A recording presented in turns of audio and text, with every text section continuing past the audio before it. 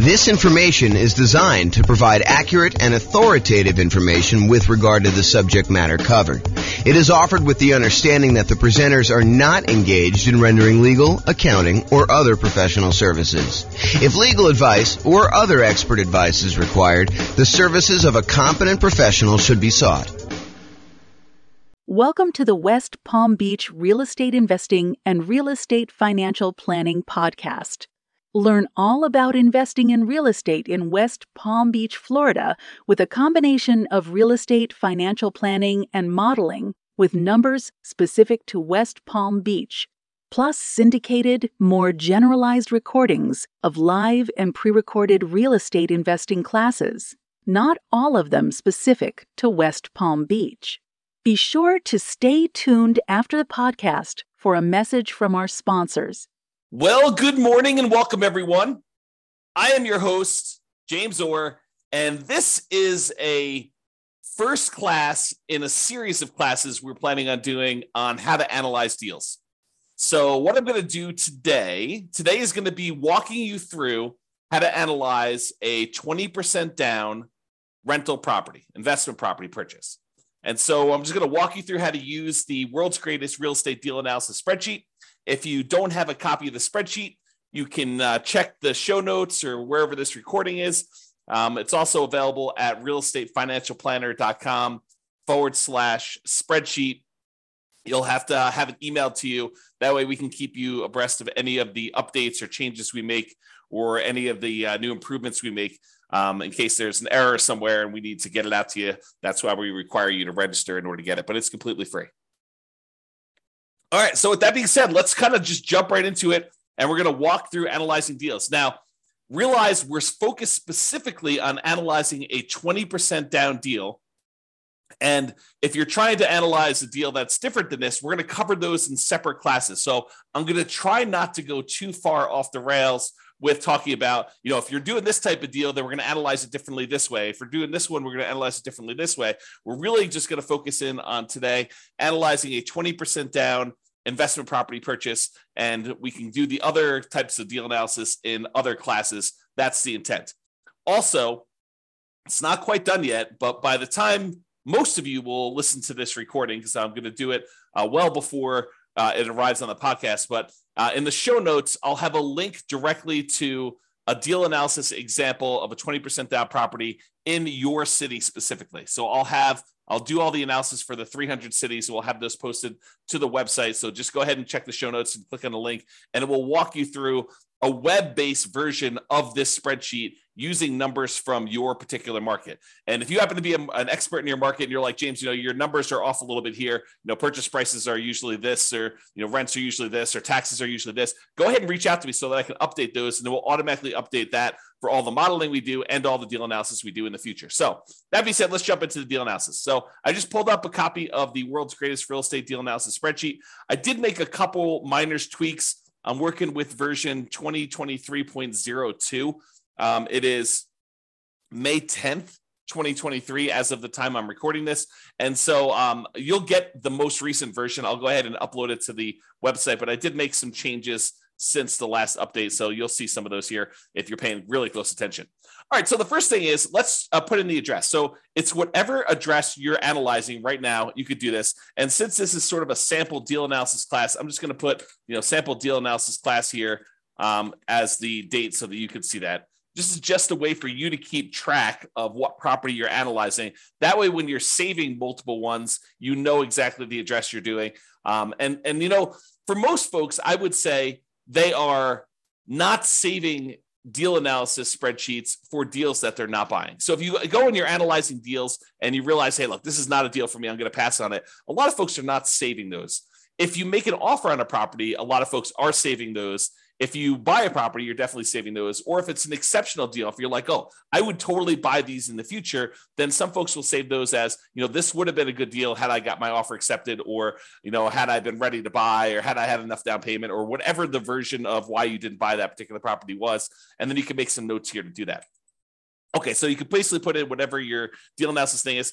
I'll also point out sometimes you'll want to go in and make some modifications to the spreadsheet. Like, you always know what the percentage is for your taxes, or, whatever your numbers are around there. You could go ahead and do like a template for yourself, and then always make a new copy of your template and start there for your deal analysis, instead of trying to use the standard one that we have, which may or may not be ideal for you in your particular situation. Okay, so do that deal analysis. I'm going to basically analyze the property. It's going to be about $400,000. Whoops, not $4 million. So $400,000, and we're going to buy it for $400,000. Now, if you were able to buy this property at a discount, like let's say you're able to get it for $390 or something like that, you could basically put $390 in here, and the calculations will all be correct when you do that.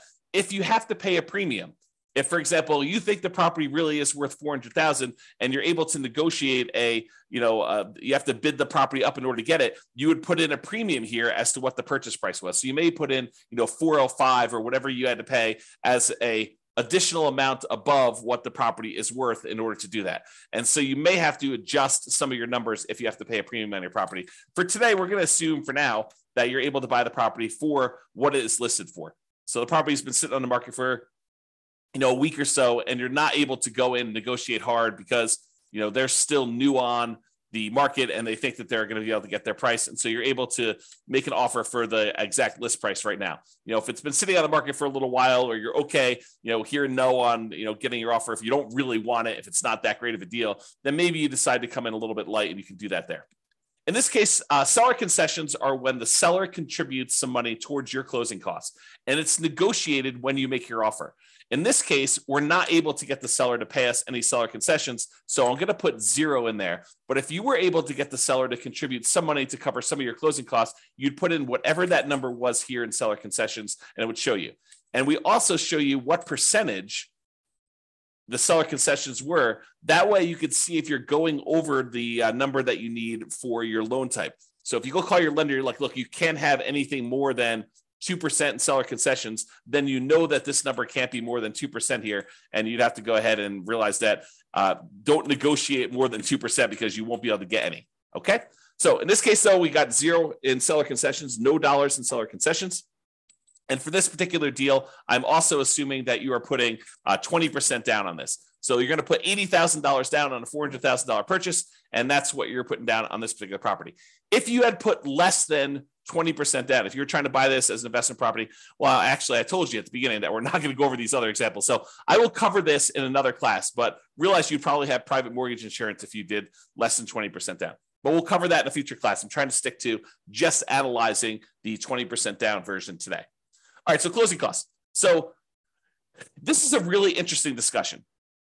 So for closing costs, you're going to call up your lender and you're going to find out what your estimated closing costs. In a lot of cases, they're not going to be able to give you an exact number. Some cases they will, but in most cases, they're not going to be able to give you an exact number.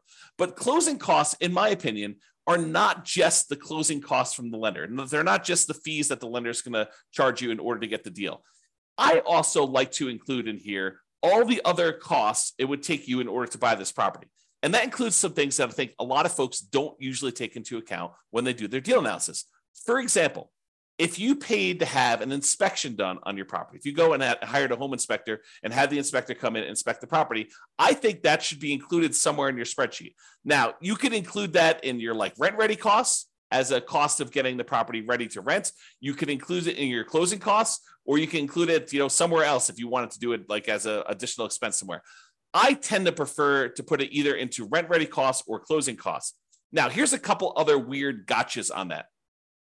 So sometimes you're going to pay for your appraisal, not on the closing settlement statement. Sometimes the lender is going to say to you, hey, we need to get an appraisal done. I'm going to send you a link to my portal for you to prepay for the appraisal using your credit card. You're going to go on there and you're going to actually pay for the appraisal there. Make sure you include the cost of your appraisal here so that you actually take into account the cost of it. Now, at some point in time, you will probably have a property under contract where you end up not closing on it, where you've gotten through the point where you've inspected the property, maybe you've paid for the appraisal on the property, and maybe the appraisal comes in low, or you're unable to negotiate an agreement on the things that need to be repaired in order for you to buy the property. And so you're going to have occasionally a property where you pay for an inspection and or an appraisal, and you end up not buying the property. So where do you put those expenses on properties that you've never actually closed on, but that you have in order to acquire the property that you're eventually going to acquire. So you might go through a property where you paid for an inspection, you paid for an appraisal, and you didn't buy the property. Those expenses, in my opinion, need to be covered somewhere. It needs to be covered as part of the investment you made in order to buy whatever the next property you're buying is. So for me, I like to include any previous inspections and appraisals I had to get to the point where I'm buying the property that I'm currently on. So I sort of associate any inspections or any appraisals I have on properties that I'm about to buy the next property with, if that makes sense. Okay. So really the intention is, look, I had to go through this one property that I ended up not buying in order to be able to buy the property that I'm now currently buying. So I need to take into account those expenses there. And I would usually either put those into rent ready costs or to closing costs. Either one of them works. It's really just covering that expense somewhere so that you know exactly what you have into the deal. Okay. So closing costs, in this case, we're going to assume that it's about 1.1%. You call up your lender and you got those, and you adjust it so that the number, the cash amount you have in the deal is correct, or you have this rent ready cost. So let's talk about rent ready costs. What is a rent ready cost? A rent ready cost is money you're going to need to spend on the property after you acquire it to get it ready for rent. Sometimes we buy essentially brand new properties, and brand new properties still have rent ready costs. For example, a lot of my clients buy new construction properties, and when they buy new construction properties, there are things that the builder does not always provide that we need to pay for. Sometimes it's blinds for all the windows. Sometimes it is, fencing for the property. Sometimes it's new appliances, like the builder decides not to include the refrigerator in their deal, or you choose not to pay for the refrigerator from the builder because there's a premium on it. And so you have to decide what you're going to do there. So even for new construction properties, there tend to be things you need to do on a property to get it ready for rent. And usually what we do is we look at the inspection report to get an idea of the things that we need to do to a property to make sure that it's ready to go. You're always going to get, when you get an inspection, you're going to get a list of the things that the inspector believes should be handled, should be addressed on the property. You will be able to negotiate some of those, some of the time, with some sellers to get them to cover those. In a lot of cases, though, you still want the deal and you're not willing to nickel and dime the seller because there's 3 other offers behind you, and the seller's gonna be like, I'm not doing anything. You were the high bid, and we have 2 other offers behind you, all above asking price. And so rather than spend the $3,000 to do the work that needs yours, there's someone behind you it's $500 less than where you are. And so they may choose to not do the repairs. Or you may choose, as part of your negotiation when you make your offer that, hey, look, I'm not going to ask you for all the small stuff. If there's something major that comes up on inspection, then we'll definitely have to discuss that. But if, the inspector says, look, you need to replace this broken faceplate on a light switch, I'm not going to ask you to do that. Right? That's part of your negotiation in order to get your offer accepted. So there are going to be things you're going to need to have done on a property. That's where you put that number in rent ready costs. You put all the expenses you need to do in order to get the property ready to rent in rent ready costs right here. And so, even if you're buying a brand new property, you're probably going to have at a minimum $1,000. So, to put $0 in here, I may have had, trying to think about this. I'm going to estimate because there's no way I could do it exactly, but maybe 3 properties in my entire career that had $0 in rent ready costs. And they were like the exceptional properties where someone lived in a property and every little thing was handled already on the property. It was in perfect condition, better than new, so good that you walk in, you're like, there's literally, I can't spend $1 in here. But that is so rare. In most cases, you're going to have some money that you need to spend on in order to have rent ready costs. Okay. So rent ready costs, you put them in there. Now, we're going to go down here in a second. We're going to look at different rents on this property. I'm going to show you what it looks like here. But this would add up if you had cumulative negative cash flow. So let's go ahead and assume for a second that you're only able to get, I don't know, let's call it $2,800 a month of rent on this property. Okay. So now you've got negative cash flow. You put in, we're estimating, it's not true, but we're estimating for this particular property that you have $2,800 a month in rent on it. And you can see from it that you have negative $329 per month in negative cash flow. So what then happens is this calculation, this is actually going to go calculate how much cumulative negative cash flow you have over the entire ownership period of the property. And if you want to see how we do that calculation, I'll go into overrides. We'll show you all what's going on here. So if we go look up the cumulative negative cash flow, just scrolling down until I find it. So here it shows you what the negative cash flow is per year on the property in the first year. So this is showing you that it's negative $3,948 in negative cash flow in the first year on the property.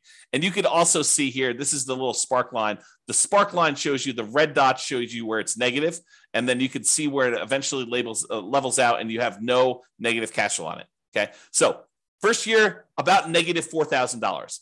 However, in year 2, your mortgage payment stays the same, right? Your principal and interest part of your payment stays the same.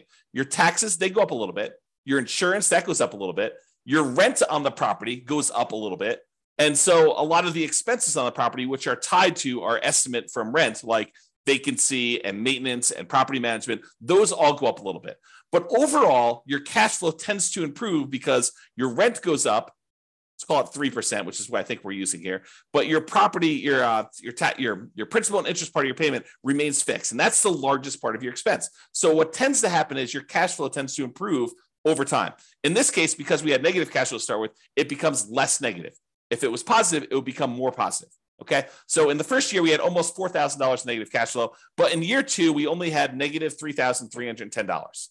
And in year 3, we only had negative $2,652. And in year 4, we only had negative $1,975.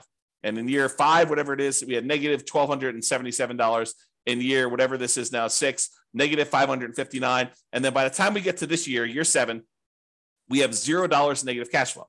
So what the software does is it actually sums up all of these numbers for you and tells you what the total amount, the cumulative total of negative cash flow you have over this entire period until you no longer have negative cash flow. So we estimate that you're not going to have negative cash flow on this property. And what it does is that in order to help you be more conservative in your investment, it says, look, if you're going to have negative cash flow on this property, it is more conservative. It is prudent for you to take the total amount of negative cash flow that you're going to have for owning this property and to set it aside when you buy the property as part of your initial investment. Why do I say it that way? Why do I say that your negative cash flow is part of your initial investment? Because what negative cash flow really is it's deferred down payment. And the easiest way for me to show you this is to show you what happens if you put down more.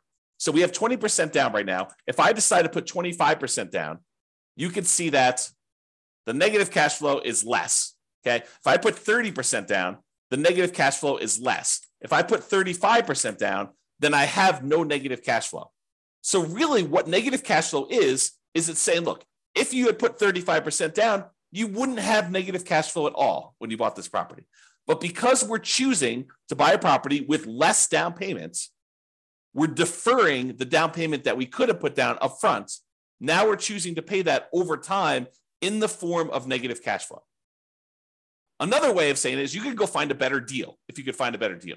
But if you're saying, look, I've gone and I've looked at my marketplace, I've analyzed 100 deals, and this is what deals are in my current marketplace with this interest rate, even if I'm looking for the best deals. Sometimes that happens. You could choose to go to a different market. You could choose to apply some of the 88 strategies we have to improve cash flow. Or you could say, look, based on the criteria that I have, the deals that are available in my marketplace, the interest rate environment that we're in, the rents we're able to get, all of those things say, look, if I put 20% down on this deal, it's going to have negative cash flow. And so really what I have is deferred down payment in the amount of $13,721. Okay. Now, what I want to point out to you is it better for you to put the 20% down or to put aside or to put more down and not have the negative cash flow? So in this case, we would have to have $13,721 set aside to address any negative cash flow we had in a particular marketplace, because in this case, we chose to put 20% down. Okay. So it's $13,721. Let's call it $14,000 just to round up. So if we had put 25% down, we went from $80,000 down payment to $100,000 down payment, which means that we put an additional $20,000 down. We had $14,000 in negative cash flow, or now we can put 25% down and we have $20,000 more and $100,000 down total, and we still have negative cash flow. If we put 35% down, which is about, let's do 34% and see where it is. 34%, 33%. Okay, so 33%.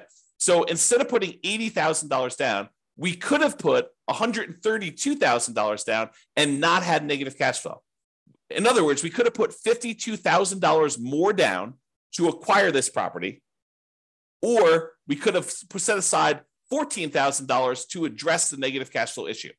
Would you rather put $52,000 down or put $14,000 more into a savings account to address the negative cash flow issue you have on the property? The choice is yours, right? Because you could have put $52,000 more down, or you could have put $14,000 aside in order to address the negative cash flow. That's the difference, right? That's the difference between putting it up as down payment or setting it aside as deferred down payment in the form of negative cash flow over time. Okay, so let's go back to 20% down. We've had that discussion.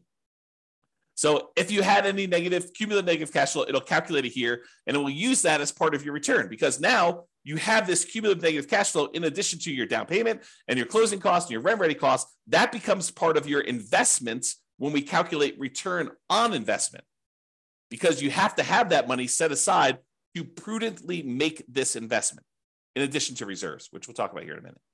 All right. Okay. So now it tells you your total amount that you invest in the property. $80,000 for the down payment, $4,400 for closing costs, about $3,000 in rent ready costs in this example, about $13,721 in cumulative negative cash flow that you've just set aside somewhere in a savings account, maybe with your reserves, where you have those ready, available for the negative cash flow that you inevitably get. I don't want to confuse the issue. However, this is probably not the amount of money that you will need for your negative cash flow, because we do have some cash flow from depreciation. When you buy a rental property, you get tax benefits of owning the rental property. Those tax benefits can be used to look like cash flow, cash flow from depreciation. The tax benefit is called depreciation, so we call it cash flow from depreciation. So you could actually say in each paycheck you get from your job, you say, look, I know at the end of the year, I'm going to get this depreciation benefit by owning this rental property. So instead of actually just waiting to the end of the year for my tax return to be done and getting a refund by overpaying my taxes, what I could do is I could go into my job, my employer, go to HR and tell them, look, I would like to make some adjustments to my exemptions because I know that I'm getting about this amount back on my taxes at the end of the year. So I can adjust my exemptions so that I get more in each paycheck that I could then use to address the negative cash flow on the rental property, or to supplement positive cash flow if you were getting positive cash flow. It doesn't have to be negative. So in this case, it shows you that using the below market rent that we just put in here for this example, that negative $329 in cash flow plus $206 in cash flow from depreciation, which we've estimated based on our effective income tax rate. So you have to put it in here to estimate it. It's based on your actual income tax rate. But in this case, we just use an estimate. You can put whatever your number is here. So now we're saying that $206 is expected to be cash flow from depreciation, negative $329 from cash flow. So really the total between these two is the sum of these, or negative 123. So it's not really negative 329, it's really negative 123. So this is conservative. Okay, that's why we're saying it's more conservative to do it this way, even though really you're not going to have anywhere near that much negative cash flow. It's going to be more like negative $123 a month instead of negative $329 a month because of the tax benefits, the cash flow from depreciation. All right. I think I covered that. So this calculates your mortgage amount. Then you're going to call up and you're going to get your mortgage interest rate from your lender. In this case, since we're putting 20% down, it's probably going to be in the 7% range right now, maybe even a little bit more. All right. So that's going to adjust your cash flow a little bit too. We're going to do a 30-year loan, 360 months. You'd get that from your lender too. If you're going to decide to do a 15-year loan, you'd get that, it'd be 180. In this case, we're doing a 30-year, 7% down, 7% interest rate, 20% down loan to do that. If you had private mortgage insurance, you'd put it here. We're not going to cover that today because you put 20% down and you don't have private mortgage insurance when you put 20% down in the property. Then the income of the property. So I had put this arbitrarily low to have this whole discussion about cumulative negative cash flow. In this case, let's say that rent is $3,200 a month, which means that you're getting a slightly negative cash flow on this particular property as of right now with the current assumptions. Okay, so it's showing you what your negative cash flow is so far, which we're going to make some adjustments here. It's actually going to change a little bit. All right. Vacancy rate. So vacancy rate is not an exact number. And I'll give you an example to prove this to you. let's say you have a property whose rent is really $3,200 a month. That's fair market rent. But let's say you decide you're going to rent this property. You really want to have no vacancy. So you're going to decide to rent this for $1,000 a month. It's supposed to be $3,200 a month, but you're going to decide to rent it for $1,000 a month. Are you going to have a lot of vacancy if you're advertising a property at $1,000 a month? Probably not. Your vacancy is going to be very, very, very, very low if you do that. What if you decide it's a $3,200 a month rental property that you're going to try to get $4,500 a month? Are you likely to have more vacancy then? Sure, you're trying to get above market rent to do that. So really, vacancy is a function of the rent that you charge. And rent is not exact either. In most cases, rent is a small range, right? No two properties are completely identical, and no two people are completely identical. And so rent tends to be this slight range. It could be really $3,100 to $3,300 or $3,000 to $3,400. So there's this range of what rents could actually be. And you might find that one of the things we recommend is you start 60 to 90 days ahead of your current tenant leaving the property. So 90 days before your current lease is up with your current tenant, you approach the tenant, you say, look, rents are going to be this if you renew. Are you going to renew? We need to know because we're going to start marketing the property and we want to get our next tenant lined up before you move out. And so they're like, I don't know what I'm going to do. I'm going to make a decision. So usually within a week or so, they tell you what they're going to do. I plan on renewing. And either they renew and you don't need to worry about anything, or they tell you we're planning on moving out. Great, you're moving out. Now what you do is you go start marketing your property for rent. And what we tend to do is we start at a much higher rent than we think we can get. We're sort of testing the market because we have 60 to 90 days left before we have to find a tenant. So we start at this higher price. We see if we get any calls. You don't get any calls, we drop it a little bit and we keep marketing. Don't get any calls, we drop it a little bit, keep marketing. We start getting one or two calls. Okay, we drop it a little bit until we're finding that sweet spot of testing the higher rent. That way we get the highest possible rent we can get by starting early and testing high price. That's how you do it. So if you do that, if you're starting 60 to 90 days ahead of time and you're testing your rent and you're coming down after marketing it for a week or so, then you should have, over a long period of time, on any given rental period, it could be higher than this, but over a long period of time, your vacancy rate should be about 3%. You could choose to change your dynamics, try to get a higher rent, not start 60 to 90 days ahead of time, and you could have a higher vacancy rate. Or you could say, I'm going to price it as to whatever I believe the market rent is, plus a little premium, start really early, and make it such that vacancy is about 3%. So vacancy is a number that you can't just ask somebody what the vacancy is in a marketplace, because your marketing strategy, your rents, your ability to persuade somebody, your salesmanship, and when talking to a tenant on the phone and getting to the property, and how well you maintain your property are all factors in what your own personal vacancy rate will be. Sure, you can use the vacancy rate for a market as a guide as to what we're seeing, but that should help you adjust your other metrics too, not just vacancy. Okay, so I'm going to use 3%, but really vacancy is a number that you said. I think somewhere between 3 and 5 seems really reasonable for most folks. Property taxes. So for property taxes, you're going to actually look in the MLS or the county's records. You're going to get the property taxes for this particular property. Realize, though, that if you are converting this to a rental, and in some markets, they have homestead exemptions where taxes are artificially low for someone who is living in the property as an owner-occupant, or maybe there's a senior tax exemption if there was a senior living there. You can't always use what the taxes are for the property, especially if you're changing the use. If it was an owner-occupant property and they were getting some type of homestead exemption, some type of lowering of their tax rate, you can't use what their taxes were. You need to know what the taxes are likely to be for a rental property in your market based on the percentage of the price that you're paying for the property. And then you should estimate it so that you're not artificially putting in here, oh, look, taxes are $1,500. This property cash flows like crazy. But really, when you buy the property, as soon as they reassess the property and they adjust it for you being a non-owner occupant investor owning the property, they're going to go up to $3,000 a year. You can't do it that way. You need to adjust it yourself so that you can estimate what the property taxes are going to be for you in your particular situation. Okay. So you can't just look it up and put it in here. You need to think about it. You need to make sure that it makes sense for you. All right. Property insurance. You're going to call up your insurance agent. You're going to get a quote for a property. Usually what we do is we get a quote for a property like this. We're looking at, in this case, $400,000 properties. So you're going to talk to your insurance agent and say, look, I'm looking at properties between $350,000 and $450,000. They got these types of characteristics. what is a property insurance quote that I could use for those? And what would it be if it was on the low end, the 350,000 side, or what would it be if it's on the high end of the 450,000 side? And you're going to get an estimate from them. Now, if you decide you're going to pursue this property, like you're about to write an offer, or you are, under contract to buy the property and you're in your due diligence period, this is when you firm up your numbers. You're not calling, in most cases, you're not calling your insurance agent every time you're analyzing a deal. You're not making, 15 calls a day to your insurance agent to get 15 quotes on 15 properties that you're really not super serious about buying. You're just analyzing them to find out if it's a deal you should pursue or not. So you're getting estimates, you're using those. And then once we decide to move forward with the property, either before we make an offer, if you're a little bit less sure about insurance and stuff like that, or in most cases, when you're a little bit more sure and certain and you've got some experience, it's usually during your due diligence period after you've put the property under contract. Okay, so you're going to estimate that.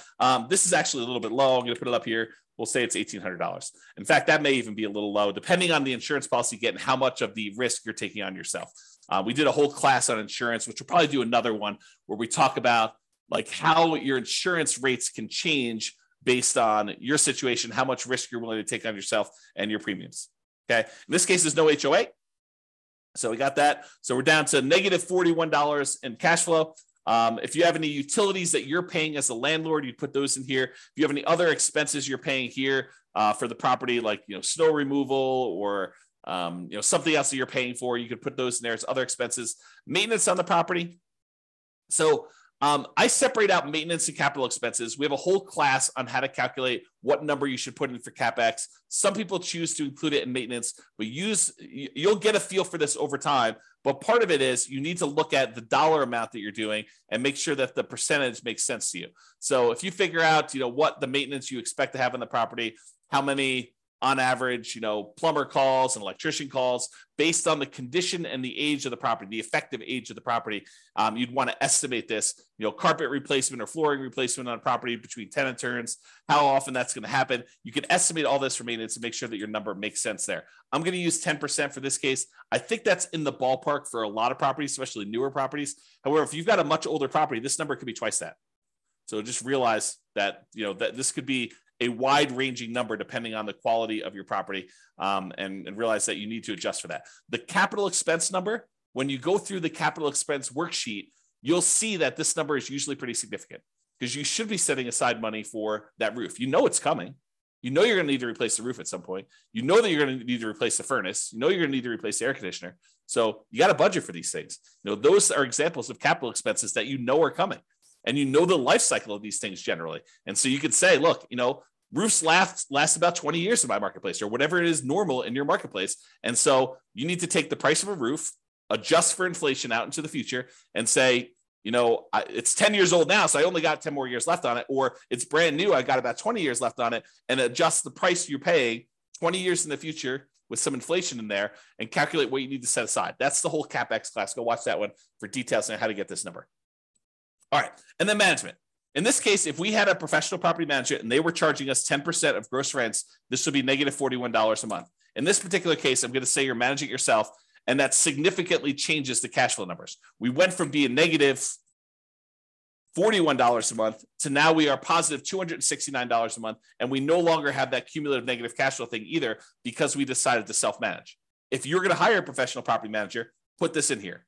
If you're going to say, look, I actually have some hard costs of doing property management. I need signs, I need lockboxes, I need all that stuff. And you want to set aside a certain number in here. Maybe you decide to put in, not 0.5 there, 0.005. And you're like, look, I need to set aside about, probably that's even a little high. Let's do 3.5. So I'm going to set aside, about $130 a month to cover my hard costs of having to manage this property, printing statements, mailing things, the software I use to manage my own properties, the signs, the lock boxes, all that other stuff. I'm going to put a hard cost in here to kind of account for my management costs. I think that's reasonable. If you're going to actually hire a professional property manager, a lot of those costs are going to be covered by them, and you can put in the full number. Some people will choose to put 0 in here. I think that's less than ideal, but you should probably put something in there even for your own costs. All right.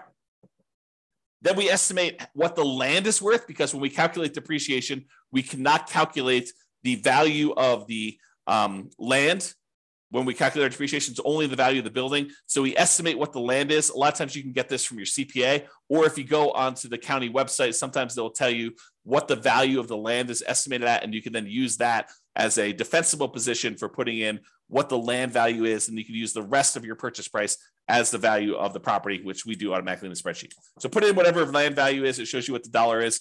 If this is a residential property, which if you're renting to people, it probably is. If it's commercial, you put in C here, and that would adjust your depreciation period. In this case, we're using R. And then whatever your estimated effective income tax rate, again, we're estimating your tax benefits. This is not intended to do your taxes for you and tell you what your tax rate is and then be able to show you that. So estimate what your effective income tax rate is. Go look at your last year's tax return and go ahead and use that. As if you don't know, go ahead and do it that way. And then you can put in a number here. I think 20% is probably a pretty good number for some folks. I mean, not everybody, but you can do that. All right. So that being said, you put in all your numbers. Now we're ready to do some analysis. We look over here and we can see a bunch of stuff. For the sake of time, because we're running, I don't know, relatively short on time for what I hope to do, I may not cover all the different things. I'll try to go through as many as I can, but we'll kind of see where we end up. So the first thing a lot of folks like to look at is this cash flow one. And we've been talking a little bit about it when we talked about that cumulative negative cash flow thing. But this shows you three numbers. It shows you your monthly cash flow on a property, how much money you're making after all expenses on the property, your monthly cash flow. And it shows you that number right here, $269 a month. It also shows you your estimated cash flow from depreciation, that tax benefit you get by owning this rental property. And then it sums up these two numbers and shows you what we call true cash flow.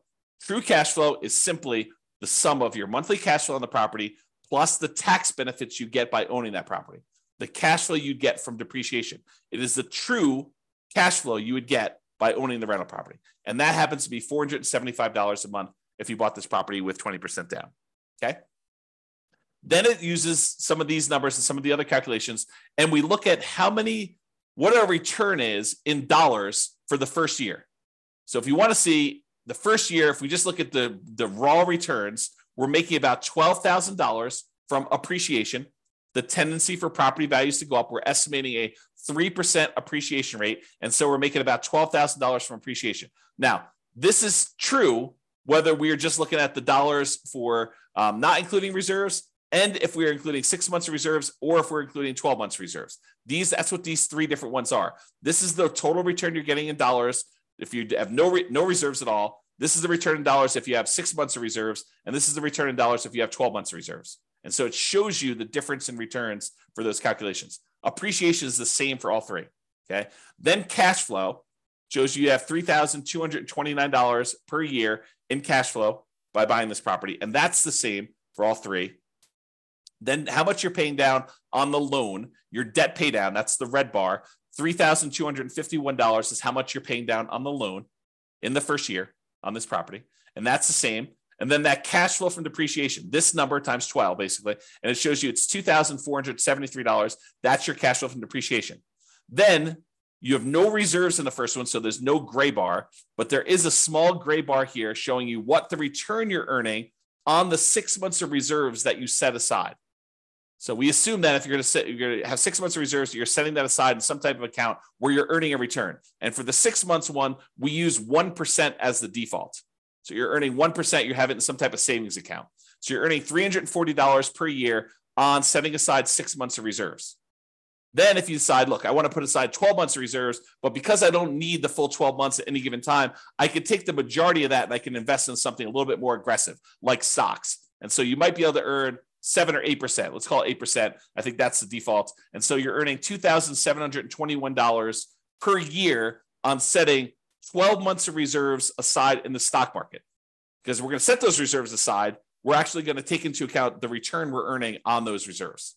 So it shows you now the total amount in dollars you earned in year one for these three different scenarios. If you're not taking into account reserves, you're earning $20,953. If you put aside 6 months of reserves in a 1% account, you're earning $21,293.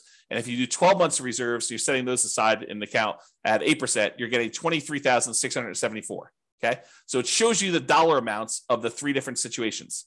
Now, you're like, dollar amounts, that's really good to know, but Obviously, if I have to put a lot more down in order to get that return, that's a different return on investment than if I had to put very, very little into this deal in order to get those returns. And you're right. And so what we want to look at is the return on the amount you had to invest, or return on investment in year one. And that's what these three are. And they match up. This is the return if you had no reserves. This is the return if you had 6 months of reserves. And this is the return if you had 12 months of reserves. And so it just shows you very clearly that your overall return is 23.97 if you are ignoring reserves, which you shouldn't, because in order to make the investment, you really should have reserves. So this does take that into account. It calculates now what your return is if you set aside 6 months of reserves and this total cost to close. Okay. So 20.39% is your overall return. And it shows you what the breakdown is. It shows you that, look, you're earning 11.49 from appreciation. 3.09 is your cash on cash return. 3.11 is the amount of return you're earning from paying down on the debt. 2.37 is the amount you're earning from your cash flow from depreciation. And then I can't even read that. 2 point something, or maybe it's 0.33 for your return from your reserves. And then your total amount is at top. Okay. And then this is the return if you put 12 months in. It's 19.5. So the dollar amount you earned by having 6 months or 12 months of reserves actually increased the more you put aside in reserves. But now the return you're getting on the investment, which includes the reserves in the denominator, actually goes down. So it suppresses your return by having this amount in the denominator, by having this amount that you needed to invest in order to acquire the property. So if you were going to lie at a cocktail party and tell them about how great your return was, and you were going to ignore reserves, you'd tell them 23.97. But that's not true, right? Because in order to invest in this property, you really do need to have reserves. So really, if you set aside 6 months of reserves and you were earning 1% on that, that'd be 20.39. If you were setting aside 12 months, it's 19.5. And if you're like, James, this 8% you're using for the reserves, that's not appropriate. Well, let's go change what that is. So do a search for reserves. And let's see. So here you go. The rate of return you're earning on the 6 months reserves, we have it at 1%, but you could override this. So the rate of return we're earning on the 12 months is 8%. So let's go ahead and change it. Let's say, I'm only really earning 4%. Great. Let's put it 4%. It'll adjust all these other ones. If you want it to go back up to 8% in year two, you can have it do that. I'll go ahead and leave it out for now. And then we go back here, and provided the software is working, it changes that number for you. So now it recalculates it. It recalculates what you're actually earning on that and what the overall return is. And you can override that for any year. You can override any number, right? You can change the return for that. You can change the return in dollars you're earning. You can do anything you want here and override any of those numbers. That's what all the overrides are for. Okay. Also, the interesting thing about overrides, which we'll cover in a class, probably not soon, but eventually, is because the way it's set up with all these overrides for all these different years, now we could track and see how your investment performs over time. You could put in what your actual appreciation was in year one. You could actually put in what your cash flow was in year one. You put in what your actual debt pay down was in year one and your depreciation benefit was in year one. And then we could see how your investment performs because you're using real numbers. So this could be a tool now, not only to do deal analysis when you acquire a property, it could also be your deal analysis over time to keep track of how your investment performs. Okay. And we'll talk about that in another class. All right, so now you're looking at this. And with these three numbers, I think for most people, that's what they're looking at to make a determination as to whether they invest. A lot of times they're looking at cash flow. A lot of times they're looking at the returns. A lot of times they're looking at this cash on cash return on investment, which is the green percentage as to how much they invested. And they're looking at overall, is this a profitable investment for me? I'm making $21,000 or so by making this investment. And it's about a 20% return. Does that meet your deal criteria? Is that something that gets you excited about buying this property? For some people, it's like, yeah, that's a lot better than what I'm doing elsewhere. Other people, it's like, heck no, I'm not getting out of bed for, less than 50% return or 100% return. It really depends on you, the types of deals you're doing, the type of strategy you're doing, your marketplace, and the economics that are going on. And so you got to decide what a deal is for you. Okay. So those are the top three. Let's talk about some other ones. This shows you your returns if you sold the property at this year. So if we look at year 6, you can kind of see the return you're getting is this 3 different returns, but it shows you the range of what they are if you sold the property. And it does take into account the expenses of sale. Your real estate commission going out, your share of closing costs when you sell a property, your depreciation recapture tax, and your capital gains tax rate. So it does take those into account when it calculates your returns when sold. It shows you a simple annualized return on investment number, a compounding return on investment number, or compounding annual growth rate is another way of looking at that, or the internal rate of return if you like those. So it has all three flavors of your return, depending on which one you like, and you can see what the overall return is. And you can see how those diverge over time and what they end up being. Now, you're like, hey, what are you using for the real estate commission going out? Because I'm an agent, I'm only paying half, or, I don't have, I'm not going to have depreciation recapture tax or capital gains tax because of this situation. I'm doing 1031 or whatever. Well, we've got the ability to override those as well, right? So you can go look at what those are, and you can say, look, I'm only going to have a real estate license for the next 5 years. So for the next 5 years, it's going to be, 3%. And then after those 5 years, then it's going to go back up to 6%. You can adjust those, and the software will then go do that math for you and show you how it affects your return by doing all that. Okay, so that's why it's designed to do the overrides the way it is. All right, but for now, it's going to be normal. All right, so you can next see all those returns. If you're a cap rate person, you're like, look, James, all this cash on cash is really nice, but I'm really a cap rate guy or gal. I want to see what cap rate is. Great, here's your cap rate. So it shows you cap rate over the first 5 years. It is the gray bar here, 7.19, 7.41, 7.63, 7.86, or 8.1. And this green one is your cash on cash return on investment. And some people like to look at the differences between those. So they're plotted on the same chart for you if you want to do that. These are the same numbers that are here though, right? So we're showing you the numbers for this return on investment number without the reserves. Okay. So these are more traditional non-reserve based calculations of these. Okay. Now, return on true net equity. So this brings up a discussion about what true net equity is. So true net equity is the amount of equity you would get if you sold the property and walked away. This is after your closing costs, after the real estate commissions, after capital gains taxes, and after your depreciation recapture taxes. Because when you sell a property, you don't get the difference between sale price and the amount you owe. That is, while we call that equity, that's not a real number. It's an imaginary number. Because if you were to go to sell that property, well, you're going to take a little off the top for your real estate commissions. They're going to take a little bit for closing costs. They're going to take a little bit for, your capital gains taxes, and they're going to take a little bit for depreciation recapture. So really what you're left over with is a much smaller number. That's true net equity. It's the amount you walk away with after all those expenses of sale. And if you're thinking about it, don't you want to know what the return you're earning is, how much appreciation you earn on that amount that you're going to walk away with? Because if you were going to go sell this property, you'd want to know what return you need to beat with that new investment. And so we want to know what the return we're earning on the small amount that's going to remain when we sell the property. And so this shows you all of your returns for appreciation, cash flow, debt pay down, and depreciation, the cash flow from depreciation. And then it shows you the total of all these. So your total return on true net equity in the beginning is pushing 34% and change. Okay. But over time, your return on true net equity typically goes down because your equity tends to grow, and the returns, even though some of them grow, some of them stay the same, but the returns tend to grow slower than your equity does. And so what happens is it tends to, over time, your return on true net equity tends to decline over time for most of the returns. We'll cover that in another class. Okay. All right. Then these are really easy to cover. I might actually get through this. So these are really easy to cover gross potential income, your gross operating income, your operating expenses, and your NOI, your net operating income. It just shows you your key metrics for year one. If ever you want to see these for any of the other years, it calculates all of them here. So you can go see what right here. Monthly gross potential income shows you that. Monthly gross operating income, annual gross potential and annual gross operating income. Then it calculates a whole bunch of expenses on here. It shows you your annual operating expenses and your net operating income on all these. And so you can go look at them. And if you wanted to override any, if you're like, hey, look, my net operating income in year two was this, you can go ahead and use any of the overrides for any of these numbers, honestly. I basically made everything overrideable so that you can override whatever you want. All right, so it does all those. Then your annual non-loan expenses, how much you're putting aside for vacancy, how much you're losing for vacancy, really. Property taxes, what you're paying for that.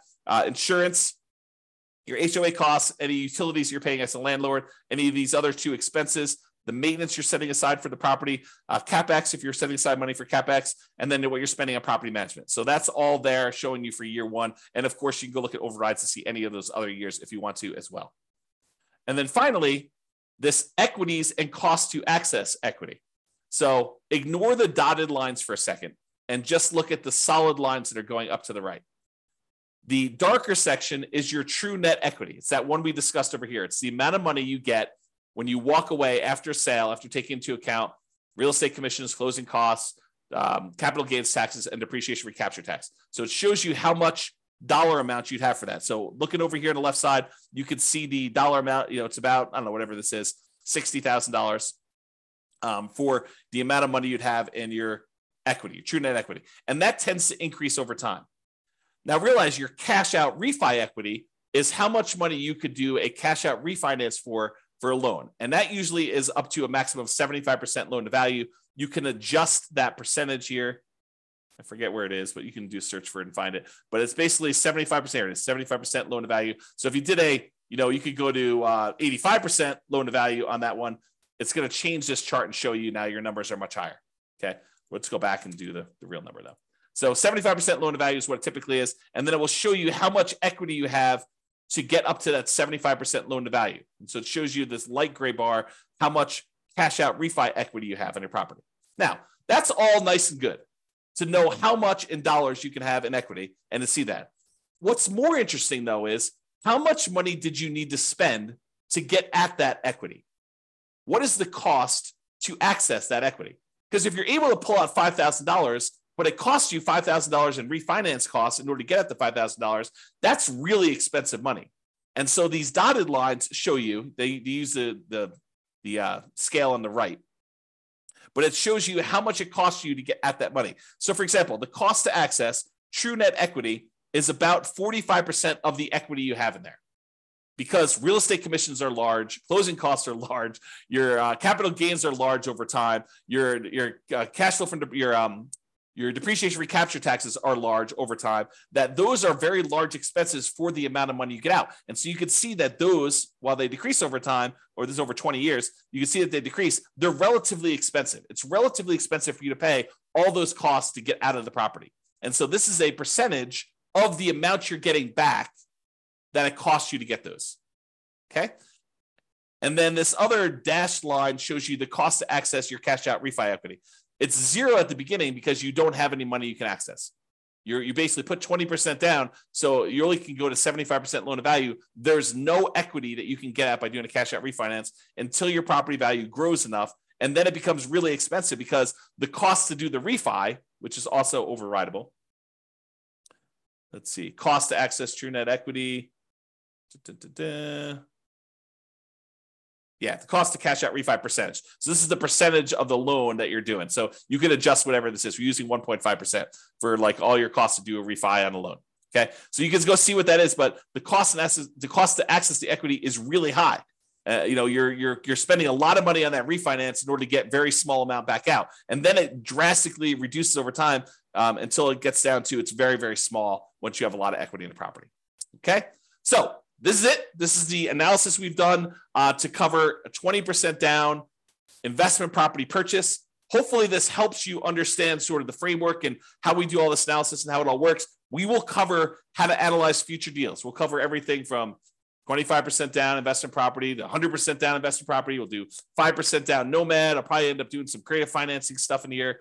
We'll just go through a lot of different analysis so that you could see how this changes when you analyze different types of deals and how we look at these things and how the assumptions vary. That's all I got for you. I see we have no questions. Thank you all for coming live, everybody. We don't always have people on live, but thank you all for coming and have a great day. Bye-bye for now. With home prices up, mortgage interest rates up, and rents up, but not quite enough to counteract the higher prices and interest rates, cash flow on rental properties in West Palm Beach is harder than ever. Book a call with the Real Estate Financial Planner to apply our proprietary 88 strategies to improve cash flow on your rentals. See the show notes for a link to schedule your call and improve your cash flow today.